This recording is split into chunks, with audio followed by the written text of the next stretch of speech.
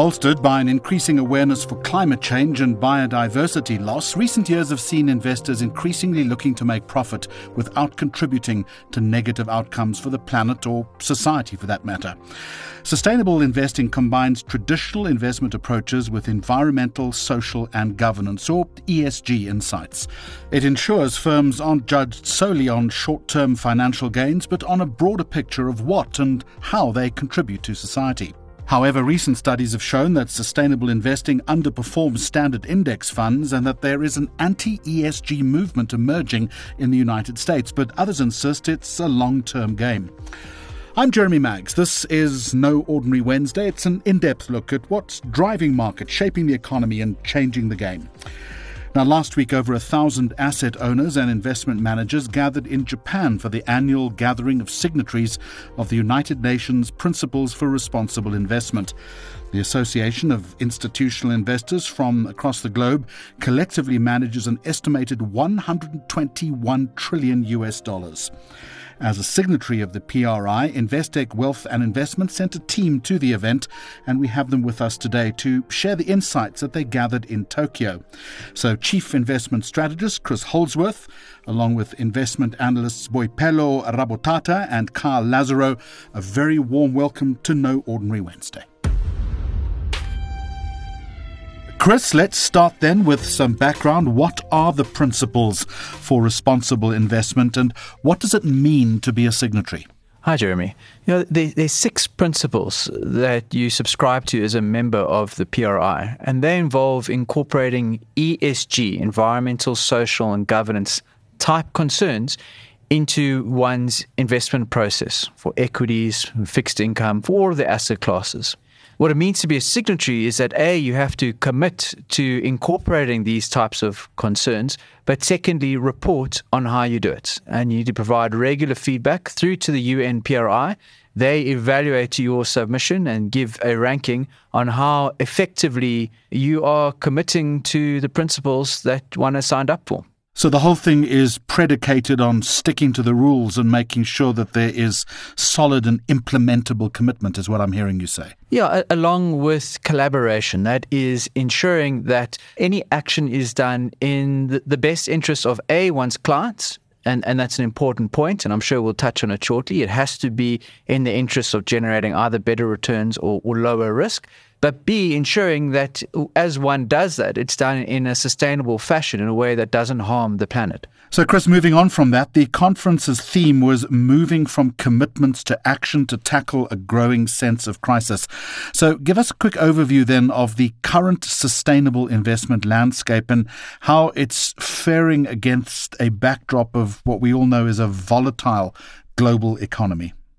Thanks for that, Jeremy. The shorter answer is not very well. There are 2 issues. One, the industry is still very much at the early stage of development, and as a result, is still finding its feet with regards to what is acceptable and what is not. Do you invest on an exclusionary basis? Do you invest in the companies that are polluting the most and are turning around? As an example, that's some of the debate that was held.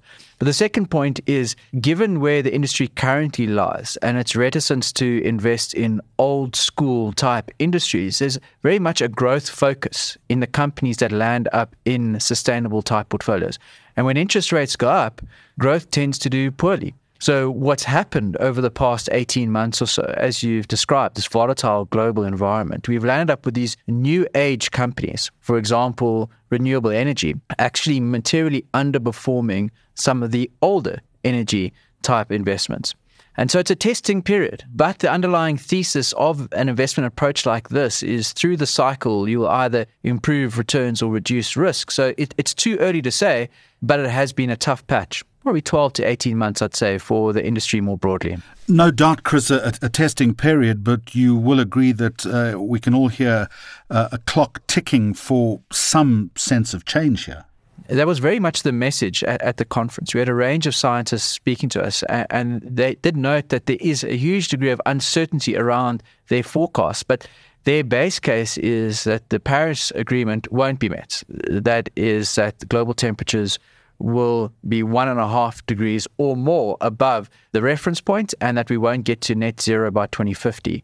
But there is hope and a base case that we'll get there within a decade or so after that. It's going to be touch and go though. And the actions taken by the globe now will have material impact with regards to meeting those targets in the not too distant future. And there's absolutely no doubt that we're starting to see the impact of that even in South Africa. Boipelo, let's pick up from what Chris was saying. So the climate change crisis front and center in Japan. So what then can investors do to make society more sustainable at a time when many industries are struggling to meet the targets for combating climate change? It's a real conundrum, isn't it?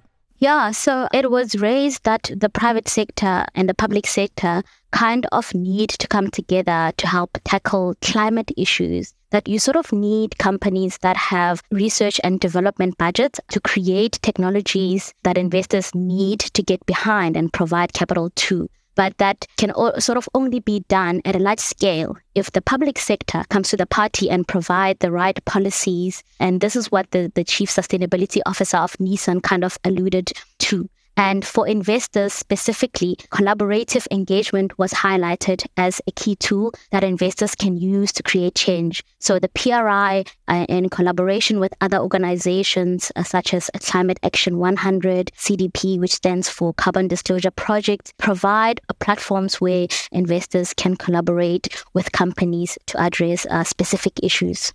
And biodiversity, if I understand, was another major topic of discussion, a concept called SPRING. It's a new PRI stewardship initiative for nature that was announced at the event. What does that entail? So there was a lot mentioned around what is known as the Task Force on Nature-Related Financial Disclosures, or TNFD for short, which is seen as important because it has quickly been realized that one can't solve for climate issues unless you are also ensuring that you are protecting the world we live in. And so TNFD is setting a roadmap for investors on how to create a data set that enables acting and making investment decisions around nature. So this is similar to TCFD, which is Task Force on Climate-Related Financial Disclosures, which was established in 2015 and has been providing guidelines for companies to disclose financially related climate risks and opportunities. And Investec has published its TCFD report, and it's on the Investec website if listeners are interested in seeing or reading what this kind of report entails. All right, Kyle Lazaro, let's draw you into the conversation now. Aside from diversity that Boipelo has already mentioned, what are some of the other key themes that emerged from the meeting? So some of the other key themes were a lot more related to what the industry is experiencing. So, for example, what Chris touched on earlier, it was the consideration of financial returns in the sustainable space. So as much as there is a purpose-driven argument behind investing in a sustainable manner, we do need to realize that in order for this to have longevity, we do need to provide sufficient returns to our investors' capital. It's not a charity, it's just a risk mitigator, or it's a way to direct investment in the right places in the market. So that was a major theme that I thought spoke quite closely to us, part of the investment team. Another thing was what the transition towards ESG actually means. We met with a few different asset managers and found that some are quite far in their process, but there were a lot that were starting out in integrating ESG correctly into their process. And there again, you can't just suddenly attach a whole bunch of new investment criteria to investing into particular areas of the market. You have to work with clients and make sure that it's acceptable for clients because they're invested with you for a particular mandate. And if you go and change that mandate, they might not agree. That kind of consideration was quite prominent in our discussions. Another thing that I found what was really interesting is the limited South African representation, particularly from the investment space. So I thought that was quite a notable thing. There was a lot of developed market representation as to be expected. Well, that is a point of some concern, I imagine. To the three of you now, and Chris, to you first of all, high-profile speakers on the bill, from the Japanese Prime Minister to senior representatives from the World Ratings Agency, from the World Bank, academia. Anybody or any speech particularly, Chris, that stood out for you? And Kyle and Boipelo, I'll put the same question to you in just a moment. Thanks, Jeremy. My view, I think, is going to be a little different from Boips and Carl. For me, the most interesting speakers were the ones that I met afterwards. That is the delegates to the conference, the people that you caught up with over tea and coffee in the breaks and had breakfast with before the conference. And it allowed for getting a fairly in-depth view of the progress of the industry at the moment, along with what the plans are going forward. And I came away somewhat reassured that there is definitely effort underway, but also with a sober analysis that there's a hang of a long way to go, and we're really just at the start. In addition, catching up with some of the scientists and getting their views, which was super interesting as well. So instead of naming one person, I would say it was a collective, and for me, it was the delegates. And I'm assuming, Chris, it was green tea, but you don't need to answer that question. Boipelo, what about you? Yes, it is a little bit similar to Chris, but I would say it was the sense of urgency from the government of Japan. As I mentioned, public sector has a role to play in it. And the message from both the Prime Minister of Japan and the Governor of Tokyo was that Japan is taking action in sustainability issues through unlocking finances to tackle climate and nature-related issues. And they highlighted some key Japanese policy priorities. So, seeing the public sector in that country take it that seriously was one of the things that stood out for me. And Carl? For me, it was the Prime Minister of Japan which stood out, and that was purely based on the magnitude at which he was mobilizing funds into the sustainable space. He committed to investing over $70 billion into sustainable startups focusing on impact investing, and he has instructed over 600 billion assets under management, which is managed by their pension funds, to become signatories of the PRI. And that was pretty significant for me because that sheer scale doesn't come easily, and not many countries can commit that amount of money. So it was really encouraging to see that he's put the action behind the sustainable space and the PRI, and it's not just purely a marketing gimmick. To my three guests, all of you just hold those thoughts before we continue. Just a quick reminder to tune into Chris Holdsworth's Macro Monday podcast on Investec Focus Radio SA every Monday for his 10-minute wrap of the latest macroeconomic and market moves. So, Chris, let's get back to the conversation. It was clear at the meeting that there has been, and I did mention this in my introduction, that there's been some pushback against responsible investing. What's driving that negative sentiment, and does the investment community have a plan, a strategy, any thoughts on how to address this? Yeah, thanks, Jeremy. I think there are four primary sources for the backlash against ESG. The first is that it's increasingly viewed as another avenue for government intervention in financial markets. The second is there are some scenarios under which you land up with less competition across asset managers, and that could be problematic. The third is what's known as greenwashing, where companies commit to investing in an environmentally sound manner, but what happens is they don't shift their portfolio in any given way, they just change their reporting and make it look better, and that's a problem for the industry more broadly. And the fourth concern has been the recent period of poor performance of new age ESG type companies relative to the broader basket.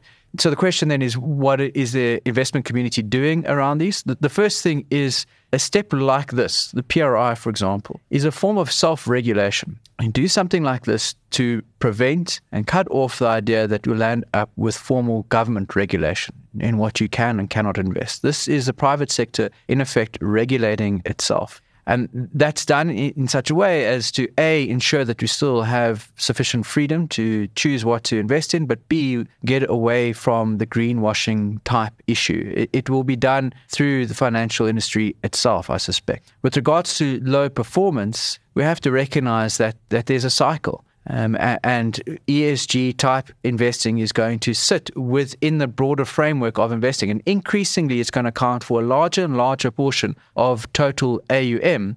but it will not outperform under all cycles. There will be periods where you land up with low quality or junk rally where some ESG type investments will underperform. And I don't think that is a long-term threat. It's not a structural threat. That one is more cyclical. It's the first ones you mentioned, which are more long-term in nature. And I think those are the ones which are getting the most attention at this point. So, Kyle, at the beginning of this conversation, Chris was talking about the importance of collaboration. We've seen climate change policies affect elections in some developing markets, government, private sector at odds with each other. But one senses that in order to tackle these ESG issues, there's got to be this collaborative effort. So the question is, are we seeing real collaboration between governments, investors, and policymakers? Yes, there are a number of people involved in these discussions. This does allow for all stakeholders to add to the coverage and allows the discussions to be quite broad. However, I did feel that from an investment perspective, there was a lack of representation from the senior investment team. So people like fund managers who actually pull the trigger and decide to make the investments. But I will say there is definitely collaboration that is happening. What we have seen is that governments do want to be more involved, because what started to transpire is there is a sense of political risk attached with climate risk. And we can see that with what happened in Egypt. You had a spike in food prices, and that was a contributing factor to the instability that we saw in that government. So what you could end up having is political parties being threatened if they don't do something about climate. Unfortunately, those changes aren't instantaneous. They take years to play out. So you do need to be a bit forward-thinking when it comes to issues such as climate. But you also need to be aware that you can't just have discussions with everyone at the table. Unfortunately, it does allow for certain avenues to be taken advantage of. And one example I'll give is in a sovereign bond perspective. It's a major asset class in the investment world. What you don't want is asset managers discussing sovereign bonds with political entities and trying to change the terms of things or trying to impose their personal restrictions, because that's not the job of an asset manager. That's the job of the electorate. And if you start to find that a political party has made some promises and now they're being pushed into changing their mind or changing those promises, you can create more conflict, and then that anti-ESG rhetoric can show its head again. Boipelo, I want to pivot, if I can now, and look at sustainability reporting. It's an important element in the sustainable finance industry. So 2 new disclosures have been introduced, effective, if I understand, from January next year. What are those disclosures? And in your opinion, then, how will they affect the investment community? Yes, so this is one of the big developments in the world of ESG and sustainability that has taken place this year, where the International Sustainability Standard Board, ISSB, issued its inaugural standards, which are IFRS S1 and IFRS S2 in late July this year. This is welcomed by the investor community because it goes a long way to helping backlash on the lack of standardization of ESG data and information. So these are sustainability-related disclosures in capital markets worldwide, and they're there to create or help create a common language that enables companies to communicate to investors about sustainability-related and climate-related information. This information will be disclosed alongside the normal or standard financial statements, so in sort of the same reporting package. And these standards are set to be effective from January 2024, as you mentioned. However, the implementation will depend on local legislation per country. Kyle, with the reporting burden then for companies going up, is there a chance this could lead to more delisting? So the short answer for that is yes, definitely. Just to provide some context, the current environment we find ourselves in, and especially over the past few years, we've seen some major delistings of public companies. And we've also seen that private companies are taking a lot longer to list. So that universe is shrinking. Definitely. And what we've seen even in our own business is that reporting burden has increased, and that means there is a need to hire people and to hire specialists. If you look at what Boipelo was saying, not many people can understand that regulatory framework and how to position the answers so you don't get accused for greenwashing. So it is quite significant. It's a very specialized field, and I think that has caused a lot of issues. In fact, it was a big theme at the conference talking about the complexity of reporting. But as things build up, I do think there's going to be a consolidation. Unfortunately, it isn't a generalist reporting method either. You can't report on everything, how all the reporting affects every single company. It does tend to become very nuanced and very specific depending on where the companies operate. So a very simple example, if you look at the classic case of E, S, and G in South Africa in the coal industry, E scores poorly, but in the social context, it scores very highly. It creates jobs, and we need it in order to keep the power on. So you take that same argument to Europe, and it will completely fall on its face, and they'll look at you and ask the question, why are you even investing in coal? So I do think it's nuanced. Unfortunately, that means it will continue to be complex, but there is a effort to consolidate where they can. Chris, I'm assuming that one of the key questions, or one of the obvious questions at the meeting, was what action then can investors take on key ESG issues? It's an important question. What are your thoughts? I think the primary thing that investors can do is be informed. There's now a wealth of information being generated the whole time on this theme. Companies are reporting a lot more, as an example. I mean, it's now available in annual reports.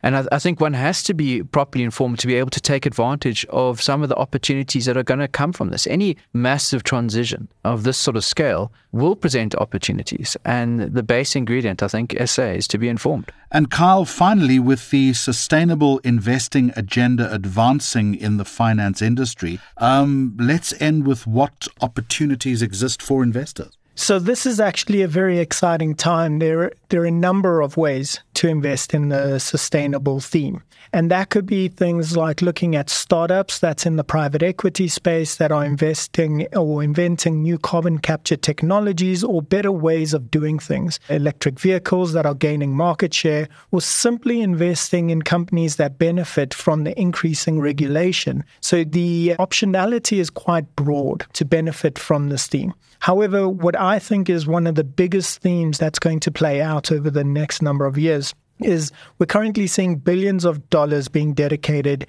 into energy generation and transmission in a more sustainable way. So infrastructure that takes years to build, but also provides a steady revenue stream once built and has really high barriers of entry. That looks really, really compelling as an investor, as a place to be. And that's not even looking at the secondary beneficiaries in that case. That's the voice of Kyle Lazaro, along with Boipelo Rabotata and Chris Holdsworth.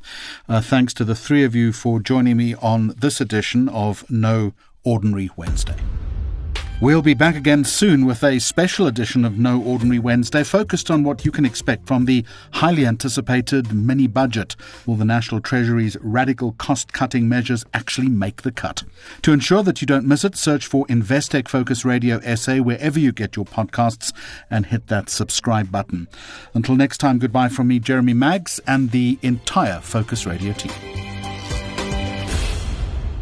The views expressed are those of the contributors at the time of publication and do not necessarily represent the views of the firm and should not be taken as advice or recommendations. Investec Limited and subsidiaries, authorized financial service providers, registered credit providers, and long-term insurer.